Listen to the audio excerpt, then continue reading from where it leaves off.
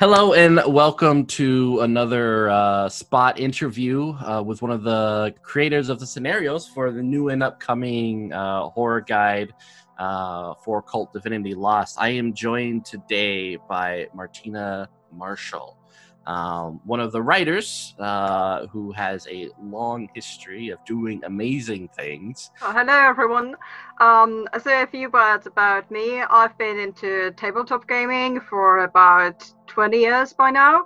While Cult is perhaps the best scenario to be published by me. I've been playing and game mastering for quite some time, and horror specifically has been one of the genres that has always been very dear to me. So I'm really excited to have the opportunity to write for Cult. I got a chance to look at Downfall, look over it, and let me tell everyone this is going to be an amazing scenario. But what was kind of the inception? What started you on the idea of writing Downfall? So one of the things that always intrigue me, specifically in horror, is how it intertwines with the theme of passion and sexuality. And this is something that was one of the sparks inspiring Downfall, combined with the lore content that I already knew from the previous editions of Cult, which I also read in the past, and this was it. Awesome. So can you just kind of give a brief description of what Downfall is for those who might not have checked out the Kickstarter? Downfall is a scenario about how passion can lead you astray if you are not careful in following it. And this is not only true for the character Noah, who goes missing in the story, but also for the player characters who each have their own potentially destructive passions and must be very careful about how they go about pursuing them and whether they even decide to pursue them, knowing the potential consequences. So it's kind of looking over the things that you sent me, and something that kind of resonated to me was that you were a huge fan of Asian supernatural horror. What are some kind of the any inspirations you've kind of got from that genre? So when it comes to Asian horror, I really like the theme of the supernatural lingering at the edges of reality and always being present there somehow, sort of seeping into our world and just intertwining with ours, with the usual things that seem familiar to us at first. But once we start interacting with them, digging deeper, it turns out that there might be something more that is uncanny and unsettling for us. So this is one of the themes that I really like about Asian horror, the mundane becoming sort of threatening and suddenly changing our perspective on the world as we know it. Kind of like some of your favorite movies or books or any sort of literature from the genre. So my all-time favorite is perhaps pretty mainstream, and it's The Ring, both the movie and the book series. The book series actually goes across several genres, starting with horror and ending somewhere closer to science fiction. And I really recommend it if you haven't read it yet. But when it comes to the movie, I watched it when I was a very young viewer, and the scene where Sadako crawls out of the TV was just one of the most terrifying horror things I have ever seen, and it just stayed with me until my adult years. That is awesome. I remember when The Ring came out in America, and it was during a snowstorm. So we did not have power for about 2 weeks, and during the whole time we were forced to sleep in the living room with huge things of cloth covering the entryways. And it was during that time when I was first introduced to Asian horror via The Ring. We were the only ones in the theater, and that night I greatly regretted it because I had to sleep in front of a TV. Yeah, it's definitely one of my favorites as well. I used to have a TV on like a very high up shelf in my room. So I always imagine imagine that, okay, when she comes and she's got to crawl out of that TV, she'll just face plant into the floor and I'm fine. Yes. Did you know that there is they have a movie featuring the girl from The Ring and the girl from The Grudge fighting each other? Yes, it's fantastic. I love it. I just saw it. I was like, oh, this looks cool. Kind of in your opinion, I mean, you love horror, and there's definitely a lot of different genres you enjoy. Gothic fiction, H.P. Lovecraft. Of course, we talked about the Asian horror, B-class movies. I'm kind of curious about Killer Shrews. But like, what are kind of your favorite aspects of each kind of theme genre of horror? What kind of brings you in from each, and how do you think they're different? I mean, it's such a wide variety of things. Yeah, so to me personally, the scariest horror is the one that's sort of probable enough that it lingers with you. And this is something I find in Asian horror. And if you delve deeper into Asian cultures, you know that they are focused on the supernatural coexisting with our world. So when you think about that, there might be a monster under your bed, and that's fine. It's just there. But when it comes to the other genres, for example, I'm not a huge fan of body horror, which may be surprising once you read Downfall, seeing as there are quite a few bits and pieces of it, quite literally.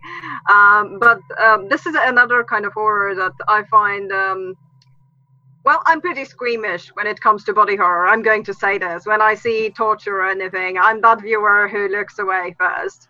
And this is a different reaction, this kind of almost physical repulsion that just makes you turn away from the screen, or, I don't know, close a book, because this is just too much and you start to feel your fingers tingle and, you know, your eyes do weird things when you think about what could be happening to them. I remember watching Hostel, and that was a tough one to watch. It's a lot of body horror, and definitely like a movie like Human Centipede still gives me shivers. Yeah, I had similar difficulties with Saw or like Antichrist. Those were tough. And I also see that we kind of have a lot of similarities in terms of the games that we like. You mentioned Call of Cthulhu, World of Darkness.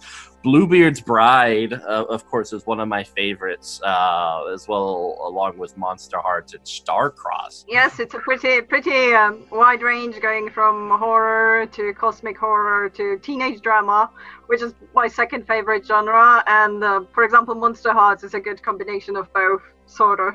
So, like for games like Monster Hearts and kind of going between that, Starcrossed and Cult and Bluebeard's Bride, would you say it's kind of a palate cleanser, or more so just kind of more things you enjoy? I think it's more things I enjoy. Sure, playing dark games and disturbing games all the time can be exhausting, and you need something different. Even if to get a fresh perspective on the dark and disturbing, and to go back with it and sort of refresh your capacity for being scared. Because I think this is one of the challenges when you are really rooted in a horror genre, and I don't know, you watch a lot of horror and you read a lot of horror, your tolerance threshold is going higher and higher, and eventually, you know, there is this torture porn happening on screen and you're just eating popcorn like, okay, yeah. And this is not what I want, because I love horror, because I love being afraid. So when I run horror games and when I write scenarios, I try to reach for the things that personally scare me or that personally disturb me, and this is my recipe. So when I go to lighter games like Monster Hearts or Starcrossed, I'm looking for a different kind of experience, of course, to have fun, but also to sort of lower the threshold for coming back to horror after a break. Good idea. I mean, definitely as someone who also kind of enjoys horror and can just dive into it, it's very important to kind of just take a step back and let yourself get scared again, which is, I think, part of that horror contract is letting yourself be scared instead of kind of tensing up for it. You kind of lose some enjoyment on that. But one of the things, like especially with Cult and I mean Bluebeard's Bride, is making sure that everyone at the table feels safe. And I love that you kind of in the info dump you sent me are adamant about the X card. What's kind of other safety tools, and why do you think the X card is so important for especially these horror games that we play? Yeah, so for me, all kind of gaming, not only horror, but perhaps horror especially, should be safe, sane, and consensual. Mm-hmm. And this is why I think that all these safety measures are very, very important.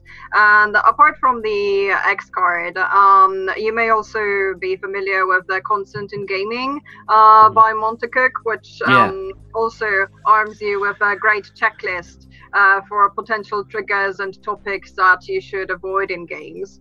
And I think that if you want to run heavy games, dark games, which may touch upon topics that will be uncomfortable for your players, it is really necessary to talk about it even before the game, to use the trigger warnings, which you will also find in Downfall, and to warn your players what kind of a ride they are signing up for, so they can make a conscious decision to participate in your game. But again, even if you have consent of the whole group, mechanisms like the X card give you the liberty to, play as dark and as hard as you want, knowing that the players have the safe word mechanism to use whenever they start to feel that this is too much or that the game is getting too uncomfortable for them to continue. So I think it's a great tool also for the game masters, because I know I can go further whenever I run horror games, and I trust my players to use the safety mechanisms whenever they feel uncomfortable and they feel that they need them. Yeah, definitely. It does let you kind of rely kind of on the players to help make sure that everything stays safe and everyone's still having fun. It's definitely a mechanic I love using and will continue to use. Because definitely, whether like you said, it's Cult or even Monster Hearts or Starcrossed, or you're just playing Dungeons and Dragons, you want to make sure that everyone comes to it in a very safe and consensual manner, and you don't know everything that's gone on in the other person's life, and really it's just kind of about empathy and compassion. Yeah, and I think it's also important to note that the game master can also use the X card and say, look, my dear player, I'm not okay with this. Let's drop this topic, or let's drop the scene. I'm not okay with this being in my game. So I think it's also important to highlight that this is as much a tool for players as it is for the game master. Definitely. GMs, you do not have to, as people say, suck it up. You are as much of a part of the safety mechanics as the players itself. I mean, I know for me, I was running one of the Cult scenarios last week, and it was during Nazi Germany, and I did not feel comfortable about doing the salute, even though it was something I've seen in movies and something that people I think expect from them in general. But like, I can't do that, and I don't think it's bad for anyone else to do it in the scope of a role-playing game or an actor or stuff like that. But just because I'm uncomfortable with it, and that's cool. That's kind of part of role-playing, and it's definitely something that people should kind of get behind a little bit more. But yeah, it was really cool to see that and to just kind of see the adamant approach to safety in mechanics. Which has always been something I've been a fan of. Yes, me too. I'm really happy that it's becoming an increasingly more popular topic, and that more and more groups are adopting various safety mechanisms, from, I don't know, having a conversation before the game to introducing the X card or the consent card. And this kind of goes back to the scenario of Downfall, which you explore sexuality and stuff like that. How do you kind of approach such a sensitive topic, especially coming from the West as an American? It's super sensitive in our country, but how do you approach it in, I guess, a way that's mature but also kind of gets to the point? So I think the core of talking about, or maybe role-playing sexuality, is not to make it pornographic when it's not necessary.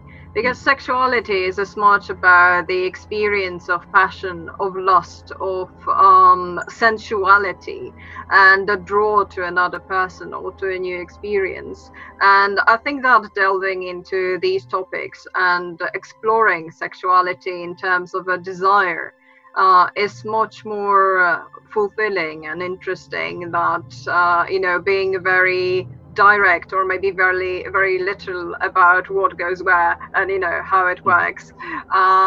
So this is how I try to approach it in Downfall, and show it as a kind of passion that may be really intense for some of the character and difficult to resist, and that they struggle with as they try to explore the depths of sexuality that may be more transgressive or perhaps even dangerous or illegal in some of the aspects, and to show how it influences them as people and how it changes them along the way. And what kind of inspirations do you have in terms of exploring sexuality? I don't know many like video games, movies, or books that kind of do it in a good way, and I'm really curious, kind of what do you draw upon? Okay, so this is going to be a bit of a coming out, but as my pastime, I do like to write erotica, and I also read it, because if you want to write something, you should be reading it as well. Yeah. So a lot of what you find in Downfall will be somehow inspired by the erotic literature, especially the kind that is maybe a bit more into the BDSM or kink genres. I'm not saying this in connection to Downfall to say that BDSM is transgressive in any way. Yeah. But when it comes to exploring sensuality, themes like sadism and masochism, and how people experience emotions during, for example, this kind of play, this I think is a very intense experience and something very interesting to look into and to immerse oneself into. So I was really looking into Downfall inspirations in the more, let's say, sensual part of the literature pertaining to erotica and sexuality. But I am curious, how did you start in that in writing erotica? That's perhaps a pretty long story. Okay, I started from being a person who really didn't like romance. Why? Because when you watch romantic comedies, they're all sort of following the same boy meets girl script, and you have the same tropes rehashed. And when you're a person who may be interesting to explore something less heteronormative or less I don't know, mainstream, let's call it, you have to look elsewhere. And I was one of those people who are like, okay, I'm not really a huge fan of those boy meets girl stories. Not saying there is anything wrong with them, but I'm just not so much into them. So what else is out there? And I started digging. I went into, I don't know, erotic literature that's, for example, written by authors more focused on, I don't know, homoeroticism or freeways, or like I said, the BDSM scene. And there I found things that were different, that were somehow fresh. And that inspired me to also start writing and to start exploring these themes myself. Very interesting. Like it's definitely something that has always been captivating for me, and I'm sure other people as well. So it's really cool seeing that kind of jump from the writing of erotica to kind of and bringing that experience, at least from my perspective, bringing that experience to writing role-playing scenarios. It sounds very interesting. I'm super excited about Downfall. The more I hear about it, especially after I've read it. So everyone who hasn't gotten a chance to look at the synopsis on the Kickstarter, please do, and definitely check out and pledge, because you're gonna want this scenario. It's definitely an amazing unique perspective to cult and to sexuality. So I have one more question, and it might not surprise you. I see that you like to collect flamingo merch. Yes, I do. And I think it's safe to say that whenever you are in my apartment, there will be at least one flamingo within an arm's reach. All right, can I see one of these flamingos? All right, sure, no problem. I'm prepared for this. Yeah, excellent. Here we go. Oh, that is super cute. Do you have any last words for the viewers, people watching, cult fans, horror aficionados before we head out? So one thing I think I'd like to close with is if you are interested in playing Downfall, really talk to your group, talk to your players, because this scenario touches upon difficult topics, and as you will see, the list of trigger warnings is pretty long for that one. So have this conversation, let them know what kind of a ride they are up to, that perhaps the characters they are going to play are not always going to be nice people, and this isn't necessarily a game about nice people having fun together. So employ the safety mechanisms, go through the trigger warnings, have this conversation before you play Downfall, because this is a dark scenario, and it was designed to disturb and to delve into topics that may be heavy and that may be difficult. So I recommend to have a conversation about it before and perhaps after the game as a debrief as well. Excellent words. On behalf of Helmgast, thank you so much, Martyna, for joining us today. It's always a pleasure to speak to such creative and wonderful people. Also, thank you for TTRPG Theater for hosting us and making this whole thing possible. And of course, check out the Kickstarter. All the links and information can be found just below here. And I'm super excited to be running this game one day. It's going to be amazing. And we hope to see you guys for another show sometime. Bye. Thank you so much for having me. Bye-bye.